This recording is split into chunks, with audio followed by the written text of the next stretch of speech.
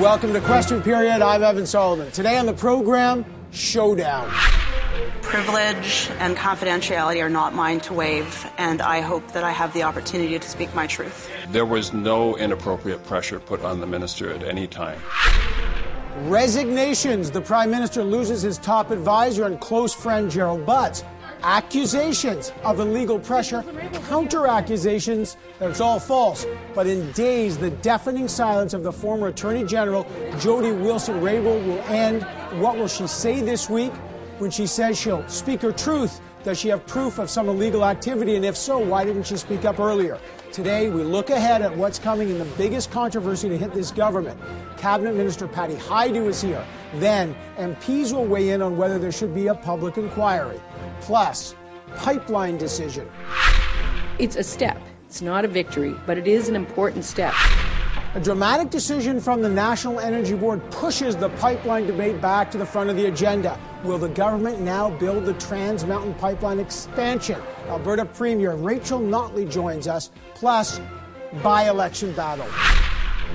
Decision day in Burnaby South as voters will seal Jagmeet Singh's fate at the ballot box. Can the NDP leader pull off a big win in BC? And can they hold Tom Mulcair's former riding in Montreal? Tom Mulcair and pollster Nick Nanos weigh in on the scrum. This is Question Period. Let's go get some answers.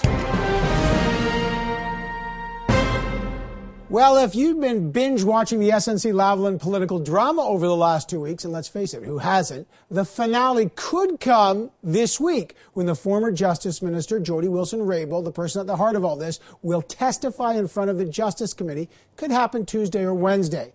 But there already has been a lot of drama. For example, the Prime Minister's top advisor and close friend Gerald Butts abruptly resigned. Then Jody Wilson-Raybould popped up at a secretive cabinet meeting the next day. Wilson-Raybould said she hopes to one day speak her truth. So, when she does speak, will she drop a bombshell that will reveal that the government improperly pressured her to try to get her to help SNC-Lavalin avoid a criminal prosecution? Or will it all come down to he said, she said? One person's improper pressure is another person's proper discussion. Let's find out. Joining me now is the Minister of Employment, Workforce and Development and Labour, Patty Hajdu. Minister Hajdu, good to have you on the program. Of course, on Tuesday or Wednesday, Jody Wilson-Raybould will testify in front of the Justice Committee. Will the Prime Minister release her from the solicitor-client privilege so the public can know that she is speaking 100% freely at that committee? Well, I think thanks, Evan, and it's great to be here with you as well. I think you heard the Attorney General last week in Question Period when he was asked that question a number of times that he was reviewing the attorney-client privilege situation carefully. He'll have recommendations for the Prime Minister. Obviously, this is an important decision. There are two active court cases. It sets precedents in many different ways. And so I know the Prime Minister looks forward to his advice. Well, I hope the advice comes, frankly, before Tuesday or Wednesday, because I think we want to make sure that whatever she says, she's unfettered. She herself has said she wants to speak her truth. But, Minister, let me just get to the nub of this thing, whether she was pressured unduly or not. The Prime Minister first denied the Globe and Mail story, calling it false. Then the clerk of the Privy Council, Michael Wernick, testified that indeed she was pressured. They spoke to her multiple times, but it was not undue pressure. So was she pressured, but in your view, is the government's line, we pressured her, but it was never improper? I can't speak to the former Attorney General's perspective on her experience and whether or not what she experienced was undue pressure. But what I can speak to is my relationship with the Prime Minister and the Prime Minister's office. And I can tell you that, the Prime Minister and I have had a number of frank conversations about very, very difficult files.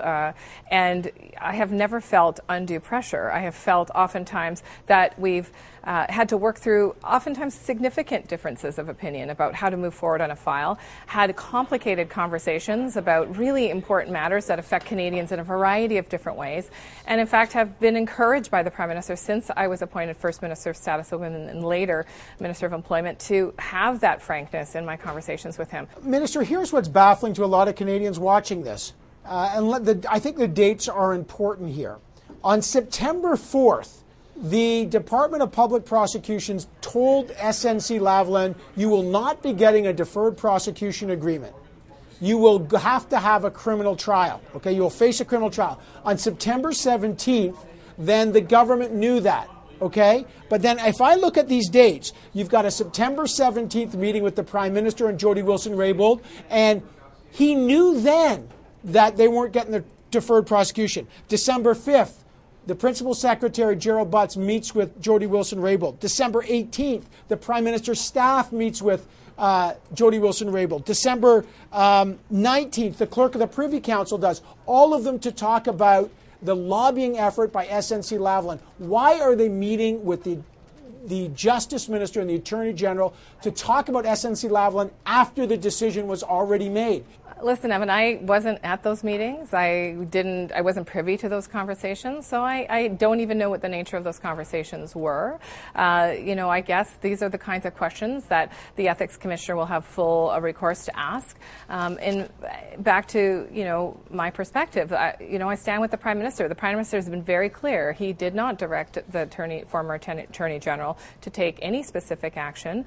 Obviously, these are difficult conversations and important decisions. With all due respect, no one has suggested that the Prime Minister directed her. It's undue pressure. And again, what happened at those meetings, we actually know now, because Michael Wernick, the head of the Clerk of the Privy Council, the most powerful bureaucrat in the country, has said, yes, on December 19th, on December 18th, on September 17th, we did talk about SNC-Lavalin. We know that he talked about it. He's open that he admitted that those conversations were about SNC-Lavalin and making sure that the jobs were protected. My question to you as a minister is, if the decision was already made on September 4th, why are they going back and trying to exert pressure on the Attorney General to change the decision? Listen, Evan, I can't speak to the nature of those conversations because I wasn't there. What I can tell you is that in my experience, whenever I've had challenging files, whenever we've had difficult situations, oftentimes there are multiple conversations about decisions that will impact Canadians from coast to coast to coast, because these decisions have such an impact in many ways, in different ways for Canadians all across the country. And so I expect those conversations with the Prime Minister to be vigorous, and I look for his perspective, and he respects my perspective. That has been my experience with the Prime Minister and his office, and I continue to provide a free and unfettered perspective to him, and also to listen to his perspective as he sees the entire landscape. Minister, you've now heard from Jody Wilson-Raybould behind cabinet doors, but what a lot of Canadians don't understand, if there's nothing here, if the Canadians should believe the government that nothing untoward happened, that Jody Wilson-Raybould resigned for some mysterious reason, why then did the Principal Secretary, Gerald Butts, the most powerful non-elected person in the country, why did he resign if he says, I did nothing wrong and no one did anything wrong? Who resigns from a position if you've done nothing wrong? Explain that to us. I haven't spoken with Gerald Butts since he's resigned. I did read his very thorough letter, though, and I take him at his word. I mean, he was very clear in his letter that he did not want to be a distraction. Oftentimes, he has been very vocal, as you know, and he is an advocate of many things. And so I take him at his word. I stand by the Prime Minister, and I am looking forward to moving forward to deliver on behalf of Canadians all of the things that we are working on so diligently. Last question for you, Minister.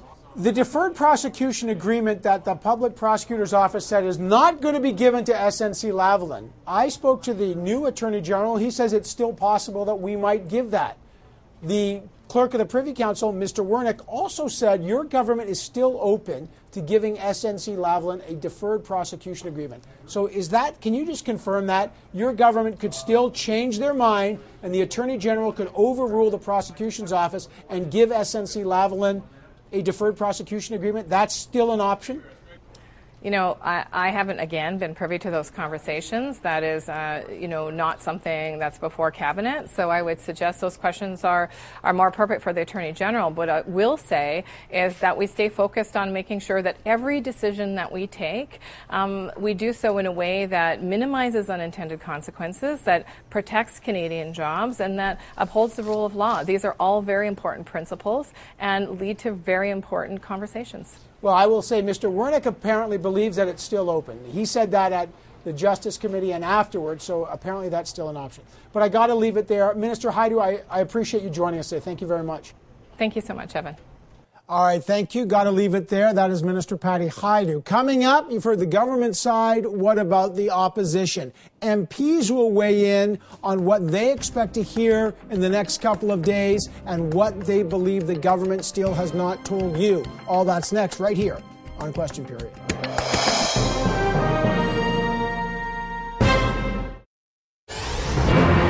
Canadians expect this government to do two things. Well, to do many things, but two in particular in this case. One is to always stand up for good jobs, to make sure we're growing the economy in meaningful ways, and also to stand up to protect our institutions and the independence of our judiciary. On one hand, the Prime Minister says he didn't pressure the former Attorney General, Jody Wilson-Raybould, to make a deal with SNC-Lavalin to help them avoid fraud and corruption charges. He said he respects the rule of law. On the other hand, in the same sentence, he says it's important to stand up for Canada's economy. So is he standing up for SNC-Lavalin to protect thousands of jobs in Quebec? Did he put improper pressure on Jody Wilson-Raybould? Did his top advisor, Gerald Butts, resign to protect him? To help unravel all this, let's bring in MPs. What a week. Marco Mendicino is a Liberal MP for Ontario. Lisa Raitt is the Conservative Deputy Leader and her party's Justice Critic. She's in Toronto. And Murray Rankin is the NDP's Justice Critic. He is also here in Ottawa. Good morning to everyone. Let me start with Lisa Raitt. The government's defense, it appears, after the clerk of the Privy Council appeared at a Justice Committee, and I know you were on that committee, was yes, there was pressure on Jody Wilson-Raybould. Just not improper pressure. It was all legal, and if she felt otherwise, she should have spoke up earlier. What's your response to that? Well, it's ridiculous. First of all, this is a criminal prosecution. The decision had been taken, and it was communicated to SNC-Lavalin on September 4th. On September 17th, Jody Wilson-Raybould told the Prime Minister and the Clerk of the Privy Council in no uncertain terms she wasn't going to overrule her deputy on the matter. That's where it should end. It should not go on from there. And yet we see time and time again through phone calls, through meetings between her staff and the PMO, the Prime Minister himself, Gerald Butts, and whoever else that we'll find along the way, all took it upon themselves to go in and check in with her and see whether or not she's taken another decision and decide to illuminate her on other issues that may be of concern. And I'll tell you, one thing in the testimony that really bothered me was when he said that he told, meaning the Clerk of the Privy Council, that he called her December 19th of his own initiation and said, the Prime Minister is very anxious and cabinet ministers are very anxious as well. That has nothing to do with her decision-making on whether or not to have criminal charges proceed in a court proceeding. Okay. And I think that was at the end of it all, that was their final attempt to pressure her. Okay, so the clerk admitted all that, Murray Rankin. He's open about it. He says, yeah, I met with her. Yeah, I spoke with her. If she had any problem with any of this, she could have gone to the ethics commissioner. She could have called the Prime Minister. She didn't have to become the Minister of Veterans Affairs. She never did. Welcome to have policies made. We talk all the time. That's it. What do you make of that? Because there's a difference, Evan, between being Minister of Justice, like any other cabinet minister, and hearing what people have to say around the table, and acting as the independent final officer of the law. That is the Attorney General's function. And once no means no, you've said that, why are they continuing to browbeat her? But is that illegal? But my question is, that's a great question, but is it improper to do so? It is improper to pressure people. It's certainly improper, the Prime Minister acknowledged it, to direct her to do something, because that's her job, not his, not anybody else's. That's what an independent Attorney General has to do. But to browbeat her, there's clearly a line that was crossed. It seems. Should she have, let me ask you, Mr. Rankin, because you were also on the Justice Committee, should she have spoken up at that point? That's what the clerk said. She goes, well, I don't know what her view is. My view, it was totally legal. I stand by it. If she didn't like it, she should have said something. So what part of no don't you understand, Mr. Wernick, and colleagues and Prime Minister? I've told you no. The decision was made by somebody else. I'm not going to change my mind. Now, why do you keep talking to me if you're not trying to pressure me? Don't you understand? No. That's what she should have said. And now you're saying, oh, she should have called the Prime Minister's office or something. He's open 24/7. That isn't how it works. Well, I think, Mr. Mendicino, let me ask you this. September 4th, the decision is made by the Department of Public Prosecution. We are not giving them a deferred prosecution agreement for SNC-Lavalin. As Lisa Raitt says, the government knows that by mid-September, the 17th. Why do they keep badgering or talking to the Attorney General at that point to try to get her to change the mind? Well, Why? I reject that characterization, as I reject both Murray and Lisa's.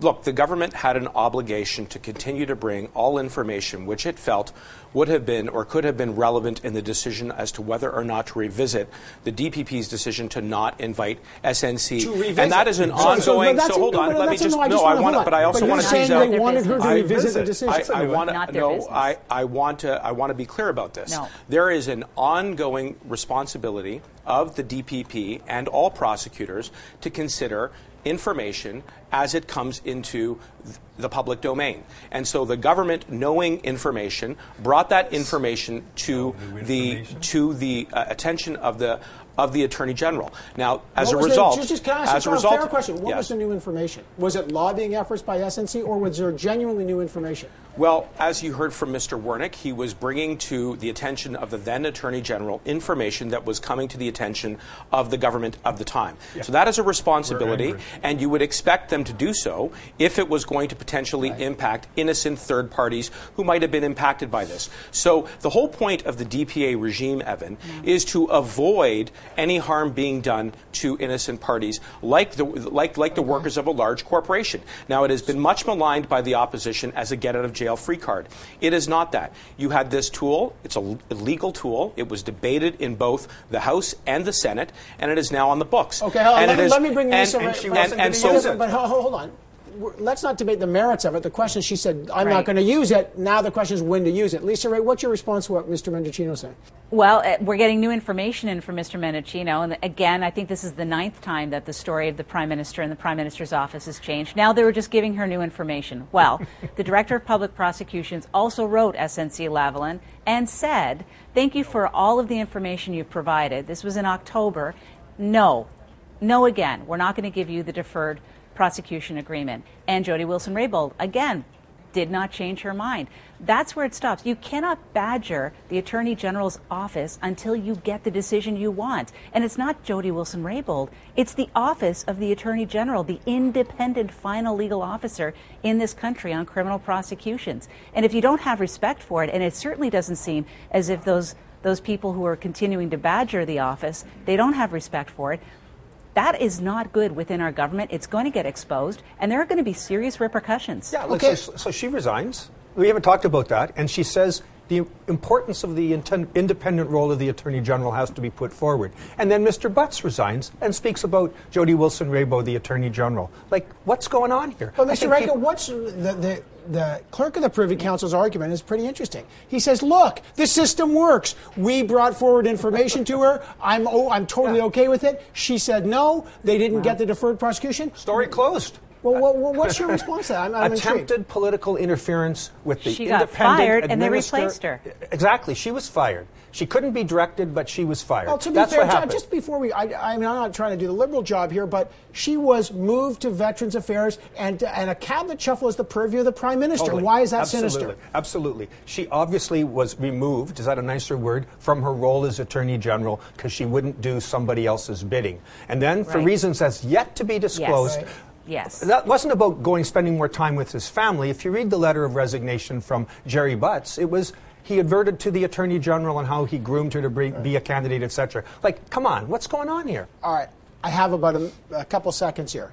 Jody Wilson-Raybould will speak either Tuesday or Wednesday. Lisa Ray, what questions going forward do you have? I want to know why she resigned. I want to know what the trigger was for her to move from Veterans Affairs, a job that she said she loved, and I don't doubt that she was going to enjoy it because she continued to do the duties after she had resigned.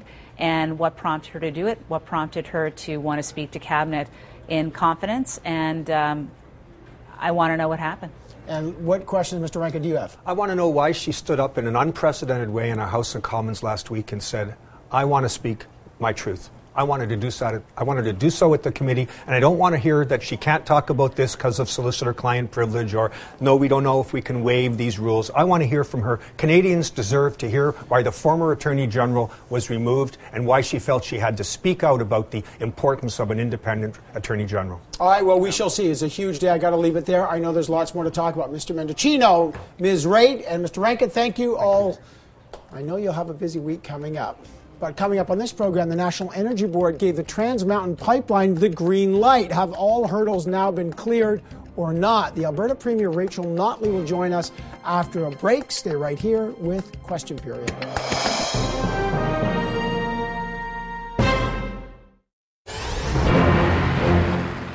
Well, the pipeline issue is funneling its way back onto the front pages. On Friday, the National Energy Board came down with a key decision, concluding that it is in the public interest to build the Trans Mountain expansion despite real environmental risks. So they put 60 new conditions on top of the over 150 they already imposed. Now the question is, the government has 90 days to make their decision to greenlight this. But for Alberta, where Premier Rachel Notley has just announced $3.7 billion oil by rail strategy, a promise to lease 4,400 rail cars to transport oil, is this pipeline too little too late? Well, let's find out. Joining me now is the Premier of Alberta, Rachel Notley. Welcome to the program, Premier Notley. Well, the National Energy Board had said it is in the public interest, the national interest, to build the pipeline, but there are still genuine environmental risks. They've got obviously 16 new recommendations. What does this tell you? What message does this send to the government? Well, I mean, I think it's good news. I think we think that the additional recommendations are sound, that they can be met, that they'll improve safety along the West Coast, which I think all Canadians want to see. So that's fine. But at the same time, that they're not going to serve as a barrier to moving forward with this fundamentally important economic initiative for all Canadians. Yeah, but Premier, here's what I expect is going to happen. The Cabinet now has got 90 days to decide if they're going to greenlight it. In the meantime, we suspect there will be more legal challenges to this, and British Columbia has not altered its position. The NEB's recommendations have not changed Premier Horgan's view on this. Do you believe that there will be more delays in the construction of this pipeline? Well, what I will say is that I think that if the federal government issues the certificate, then the position is that construction begins. And yes, there may be additional legal challenges, but those take a while to wind their way through the courts. In addition, what we've got right now is a path that has been endorsed by the Federal Court of Appeal. And assuming that the federal government does their job right in terms of consultation and accommodation in a meaningful way with the Indigenous communities who are affected, and assuming that they meet the conditions that were put in place, none of which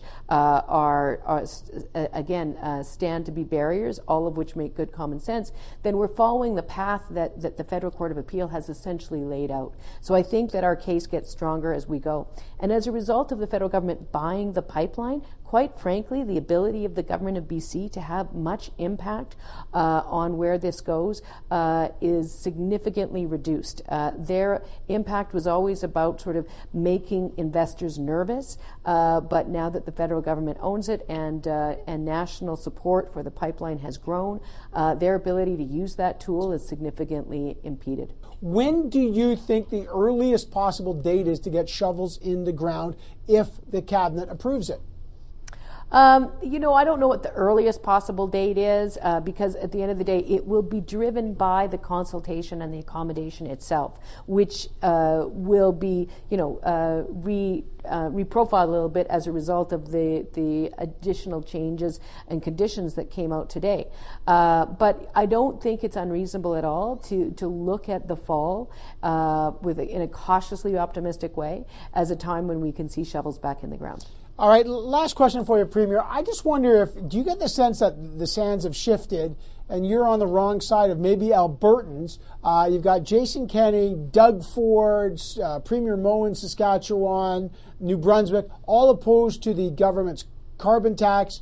You supported it. You've got a convoy called United We Roll coming to Ottawa to talk about pipelines and the carbon tax. You've got people putting up billboards saying we want to leave Canada in Alberta. Are you sensing that Albertans have turned on the federal government over carbon, over pipelines, and that you've maybe attached yourself too closely to Justin Trudeau and you may get burned by that? Well, you know, I don't know that I've necessarily attached myself to any particular government or any particular stripe of federal government. What I've done is I've focused on making the right decisions for Albertans from day one. We brought in a climate leadership plan before, or we started working on it, and we introduced it about a week after Justin Trudeau was elected. So quite frankly, it had very little to do with the federal Liberals. What it had to do with was our campaign promise to help reposition Alberta's energy industry as the most sustainable and responsible producer, and to also make the right decisions for generations to come. As far as making progress on the pipeline, that's exactly what we've been focused on doing. And what I will say as well is that we have done this with a view to building Canada, not dividing it. And I think that the vast majority of Albertans agree with that. And so when it comes to that issue, I'm quite happy to run on that matter. All right, thanks, Premier Notley. Got to leave it there. But coming up on the program, a supersized edition of The Scrum. We'll dig into the SNC-Lavalin affair. Former NDP leader Tom Mulcair is here, plus the man who broke the story. The Globe and Mail's Bob Fife joins us on Question Period. Be back in a minute.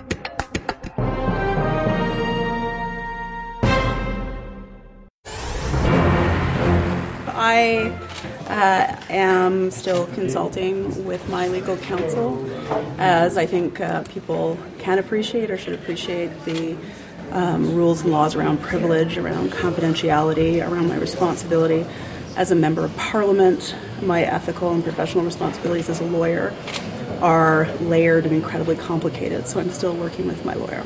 How she interprets or perceives those conversations, she can tell you next week. I can tell you, my view very firmly is they are entirely appropriate, lawful, legal. Well, you might want to call next week the inconvenient truths of Jody Wilson-Raybould when she finally breaks her silence and speaks her truth, in her words, in front of the House Justice Committee. Will she accuse the government of trying to pressure her? Is it obstruction of justice? Will she inflame the crisis further? Or will this debate come down to two different versions about what qualifies as pressure? Whatever you think, already the costs of this controversy have been incredibly high, the drama very intense. The Prime Minister's principal secretary, his best friend, his closest advisor, the most powerful unelected person in the country, Gerald Butts, gone, resigned. We don't know why. Jody Wilson-Raybould spoke behind closed doors to Kathleen and Caucus. What did she say? Where is this going? Why does it matter? To answer all those questions, the special scrum is here. Tonda McCharles is the senior reporter for the Toronto Star. She's beside Joyce Napier, CTV's Ottawa bureau chief. Craig Oliver is CTV's chief political commentator with a patented wave. Bob Fife, the bureau chief for the Globe and Mail, is here. And our special guest is the former NDP leader, now CTV political commentator. And I like it. He's a troublemaker now, which is he always has been, Tom Mulcair, which is great. Well, that was not much of a week, everybody. I'm glad you're here. There's nothing to discuss. Bob Fife, let me start with you. Not only did the Globe break the story, but at committee, the Michael Wernick, the most powerful bureaucrat in the country, said it was unsubstantiated, your story, and he called it even defamatory. What's the response to that? You know, this is the governments keep saying there's false, false, false. Well, you know, in politics, the best defense is often a strong offense, and particularly going after and shooting the messenger. But in his testimony, he actually confirmed what we reported. We reported that Ms. Wilson-Raybould was subjected to pressure to cut a deal so that SNC-Lavalin would not be prosecuted and would pay a fine. We did not say that the Prime Minister directed her to do so. Nobody said that. In fact, nobody did do that. But he did confirm not only that they pressured her over a number of meetings, which none of us even knew about, but he said, yes, it was pressure, but it wasn't inappropriate pressure. Right. Well, that's the key. Tom Mulcair. So you're a lawyer. You're the former leader. The government line seems to be this. Yeah. Welcome. This is the sausage factory. This is how it's made. We did pressure. It just wasn't a problem. What do you make of that? They're making that rule up. And Bob Fife is exactly right. He's not denying they put pressure on her. And he says, well, I was just giving her context. Yeah, sure. Do you know how many jobs are involved? Do you know how many people will lose their pension? Do you know how many suppliers are involved? You can just imagine, that's not pressure at all. That's what we're talking about here. It doesn't come down to a question of he said, she said. I think that Mr. Warnock didn't help Mr. Trudeau at all yesterday. He didn't help with his overblown rhetoric about assassinations. This overblown rhetoric, that would be appropriate in a high school valedictorian speech has no place at the highest level of Parliament. What we did get from him at least, which we never got from any of the politicians, was a degree of luminancy, a degree of transparency, which we have never had up until now. He admitted that the company laid on a blitzkrieg, as what he called a historically unprecedented lobbying effort on everybody in Parliament Hill they could get to, all the way up to the top. And if that isn't pressure, you have to ask yourself, what is pressure? There was huge pressure, not only from Lavalin, it was from the political class in Quebec City. But I think we should celebrate for 4 or 5 seconds the fact that our system worked. And we forget this. In all this is just a political story. It is not a policy story because the policy worked.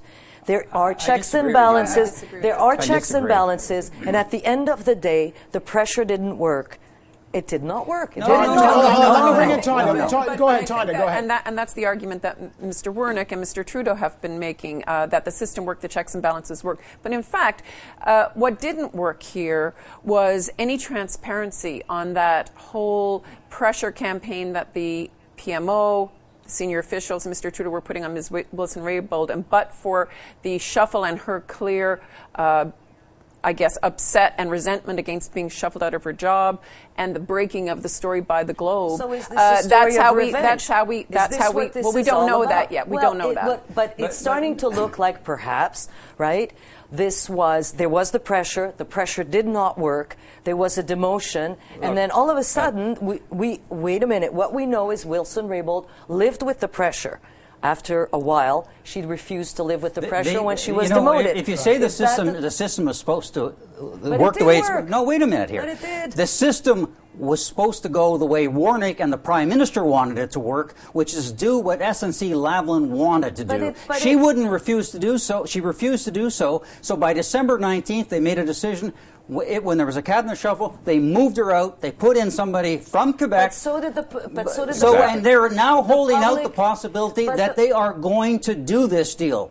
Mr. Warnock said it still remains an option. So has the new Justice Minister. Next week, Tuesday, but possibly Wednesday, Jody Wilson-Raybould will now testify in front of the Justice Committee to, quote, speak her truth. Warnock clearly foreshadowed what she's going to talk about. What do you expect to hear? Well, I thought that was interesting because he set it up, right? She's going to have to go there and say Warnock and the Prime Minister lied. Basically, this is my version. This is they said, she felt. What will be very interesting and what we should be listening to is how the Conservatives will ask her questions. Because right now, she's a friend of the Conservatives. She fits their narrative, their political narrative. She is helping them. Look at the polls. Yeah. So that will be interesting. So they are going to softball it. That's my prediction. And the Liberals will have no other choice. Are they going to attack their own MP? We're all presuming that she's going to take Trudeau at his word that he never ordered her to do anything. He never made a decision for her. If she doesn't agree with that, then this whole thing really blows up. Okay, real quick, because that goes right back to Ralph Goodale. Yes. Ralph Goodale set out the government's case in his reaction to her visit before Cabinet earlier this week. He said, look, I haven't heard anything that changes what the Prime Minister already said. He didn't give her a directive. No, he didn't give her a directive. He gave her a demotion when she didn't do what she was told to do. And that's the nub of the issue. Didn't she report so we're being distracted the by so many other things, but that's the key question. Well, I think Joyce asked a good question. Why did Jerry Butts resign? No one knows. Yeah. Why didn't she speak up early? Why didn't she speak up earlier? I don't know the answer. Let's follow that to its logical conclusion. Let's assume Wilson-Raybould didn't speak up because she liked her job and didn't really want to get kicked out of cabinet or resign from cabinet. Let's assume that's why she stayed in there. I don't think we have to come up with a motive. It doesn't change the facts. If there was pressure, that's where the question is, was that proper or even illegal? Yeah, I don't know what... Yeah, but I think you have to go back to the timing. I think we have to go back to the timing of her resignation from cabinet. Yeah. When she heard the Prime Minister using her as a ventriloquist, he had her saying, "Oh, I talked to her. She confirmed that I didn't give her any directives. Oh, and by the way, she had an obligation. She had a duty that she didn't respect. And what do you want as better proof? She's still in cabinet, so everything must be right." She did That's have a when duty. she said, But she does have "Sayonara, that I'm done," duty. and she resigned. You know what? We'll have to wait until Ms. Wilson-Raybould testifies. Absolutely. But my suspicion here is the reason why she didn't resign was she felt she had stopped the government from trying to give this sweetheart deal to SNC-Lavalin, but that if the new Justice Minister and Attorney General was to override the independent prosecutor's decision, that she would have resigned then. I don't know that, but I think that may be the reason. Okay, I got to wrap that up. There's lots more to come. Lots of questions. It will be, I keep saying it's next week, but it's maybe 48 hours away is when Jody Wilson-Raybould. But before I go, Tom Mulcair, we're about to talk about by-elections, and your former riding is a by-election, and then Jagmeet Singh in Burnaby. I got to get your predictions for both Mr. Singh and what happens in your former riding in Montreal and Outremont. From all the information I've been able to gather, Mr. Singh has it in Burnaby South. It's a 50-year NDP riding. The Liberals went into meltdown over the change of candidate, and the polling is looking good, and the doorstep is looking good.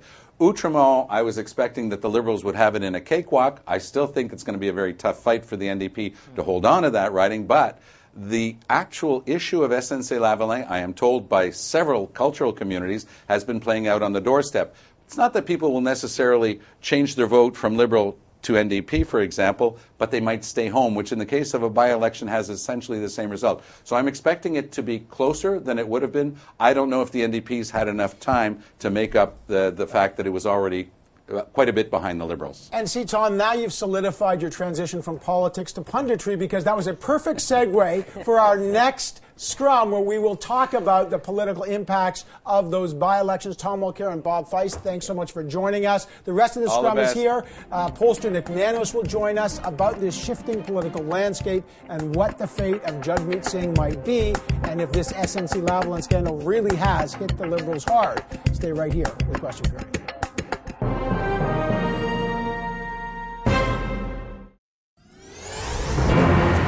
Tomorrow is do or die day for NDP leader Jagmeet Singh. Voters head to the polls in Burnaby South. Will he finally get a seat in the House of Commons? And what will happen to his political future if he loses? To talk about that and the political fallout of the SNC scandal, we are not done there. The scrum is back. Tonda McCharles is here. Joyce Napier is back, of course. Craig Oliver is back. And our special guest this time is the CEO and Executive Director of Nanos Research, the pollster Nick Nanos. All right, scrum's back. Nick, welcome to the program. Let's just start with the by-election for Jagmeet Singh.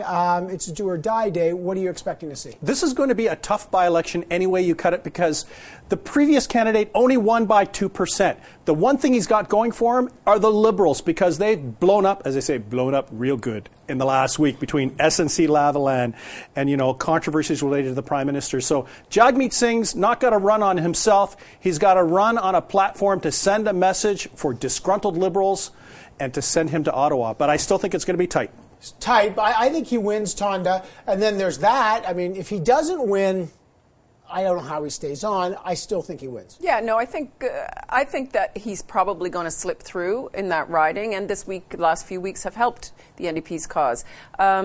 But I think Tom Mulcair flagged that they're not going to clean the slate this week on the by-elections, right? They're in tough, and he's still got problems. He's got caucus members leaving left, right, and center. Yeah, 2 more this past week. And he has financial problems as well. And that is not insignificant on an election year either. And I'm not sure how much this SNC is helping them right now, right? Giving him the momentum he needs in Burnaby. But I do think that he will make it, maybe by the skin of his teeth. At this point, I'm counting, depending on how you count them, 10 or 11 MPs, including last week 2 Quebec MPs who are saying they're not running again. I mean, the party really looks like it's coming to pieces. Could you imagine if you're a progressive voter, Craig, and you're thinking there's a red car crash? If Jagmeet Singh loses on Monday, there'll be an orange car crash. There'll be like who will people vote for and support? But Nick, how about that? We've been talking about it on the first part of the scrum. The SNC-Lavalin, Jody Wilson-Raybould, she testifies Tuesday or Wednesday. How much of an impact has this controversy/scandal had? Negative for the Liberals, maybe positively for the Conservatives and the NDP? Well, the reality is that if you're a Liberal supporter, you have to be very disappointed at what you've seen. But the rubber will hit the road when the former minister shows up at the committee meeting. If she is aggressive, if she is negative on the Prime Minister or the Liberal Party, it will be exceptionally bad news. If this becomes a situation where she says, I felt there was pressure, and the PMO says, we raised jobs, but that she's still a Liberal, still supports the Prime Minister, still supports the Liberal Party, there'll be less political juice for the opposition parties. Though, results in the province of Quebec in terms of the by-election in Outremont, because it's been very difficult for a lot of people who don't like very much Lavalin, and because it has its well-earned reputation for corruption. A lot of Quebecers don't like that, I'm told, and that may have an impact on the vote there. Who knows? I think they have a very bad communication strategy going here, or a non-communication strategy, rather. They're talking all sorts of things. The Prime Minister says one thing one day, he has an MP saying something else another day. They don't seem to be able to get ahead of this problem, of this SNC-Lavalin problem. They can't explain it. They're not grabbing it. They're not owning the message. And on top of it, how do you design a strategy when you don't know what she is going to say? Well, see, I think actually now they do know, because according to the Globe report, she told them in cabinet how she felt and how she saw things. So I think they know where it's coming from. But it seems they're very conflicted in their communications, conflicted internally too, because actually they do see themselves as the Indigenous-friendly, women-friendly government, and they don't know how to quite tackle this head-on. They should have done what they promised in the election campaign and tried openness and transparency. Instead of trying to come up with a new story every day to cover what just happened and looking contradictory and, I may say, less than honest. Some of this is inside baseball. 3 words. Yes. Yeah. Watch the economy. If the economy goes down, if there are more layoffs, this will be a major issue because it will make voters very grumpy. Where's the good news? Notice I'm pausing. Okay, well, there's no good news. Let me ask about that. The National Energy Board on Friday came up with a pretty big decision. They will recommend the Trans Mountain Pipeline expansion, even though they admit there will be real environmental consequences, even though they've put on 60 new recommendations on top of the over 150 they've already got. What do they do there? Because pipeline politics is now pushing its way back onto the political scene. I don't think it's a win. If you're a supporter of pipelines, you're not voting for the Liberals anyways. There's still a long way to go before there will be any construction on that pipeline, and the Liberals will probably go into this election without having moved a shovel of dirt. Well, that's interesting. That's possible, and that's a big risk, and that's possible because let's not forget we bought the pipeline; it's ours, and was that a happy idea? We don't know yet, but if they can't build it and we own it, and we're losing hundreds of millions of dollars every week, well, again, it's the economy, stupid. That's what's going to happen, and also this has court challenges. Actually brings money in. They're not losing money on that yet. This has court challenge. This NEB decision has court challenge written all over it, and we may see that. There will be more. There will be more court challenges. Joyce is right. That's what the opponents say. Nonetheless, now the clock starts ticking. Just so people appreciate this, once the NEB makes its decision, the cabinet has 90 days. They may try to stretch that to make a decision as to whether they will go through with the pipeline, whether they delay it or not. But what's the choice they have? Is it beneficial to build or is it beneficial to delay? They've pretty much signaled, and the NEB they're going to build, and the NEB has said it's in the public interest to build it, yes. Right? So they've got a buffer there. They've got a backstop to say, here's the justification for any decision. But look, it takes us right into May, June, end of May, early June, right to the end of the parliamentary session. And guess what? Then we're in pre-election mode. Yeah, and the question is, there are probably liberal, progressive, environmentally minded voters that are disappointed. Will that disappointment convert into desertion come the next election because they're not happy at what they see? Or staying home. I've got 1 minute. I want to just end with this. Here's a clip from Michael Wernick. He is the Privy Council. He runs the top public servant, right, the clerk of the Privy Council. And he was supposed to talk about the whole SNC-Lavalin, but Somehow he opened his remarks with a dark warning about potential assassinations and a politician getting shot in the upcoming election. Check this out. I worry about the rising tide of incitements to violence when people use terms like treason and traitor in open discourse. Those are the words that lead to assassination. I'm worried that somebody's going to be shot in this country this year during the political campaign. I was baffled. My jaw hit the floor when I saw that. I didn't know what it had to do with this, Nick. He also called social media a vomitorium. What did you make of Wernick's kind of opener? Well, setting aside the vomitorium quip, what does he know that we don't know? You can't have Canada's top public servant talk about someone getting shot, and I was thinking, obviously you are privy to information that all of us are not. Yes. So the big question is, why did he make that comment? Is it based on anything other than conjecture? I think it was more than a Prince of Darkness shtick. I think like you, this man knows something, and that was somewhat of a warning or a way to say, look, there are more important and urgent things going on here that perhaps you should know about. I didn't like hearing it. I think people with marginal personalities may take that as an idea they hadn't had yet. It worries me that somebody's saying that on television, even him. And if there was a reason to give that warning to Canadians, it might have been done in a different setting. Sure, do it in a different setting, but that wasn't the only other concerning thing when he said that the whole issue of raising concerns about the independence of our system threatens the lives of 3 Canadians in China. That too was also very worrying. All right, I got to leave it there. It is going to be an absolutely wild week next week. Tuesday, or this week actually, Tuesday or Wednesday, Jody Wilson-Raybould will appear before the Justice Committee. What will happen, we don't know, but all eyes will be on that. I don't know if you like popcorn, but it might be a good day to get some. Nick Nanos, Tanya McCharles, Joyce Napier, Craig Oliver, for all of us here, thanks so much for watching. And believe me, we will be back here in 7 short days.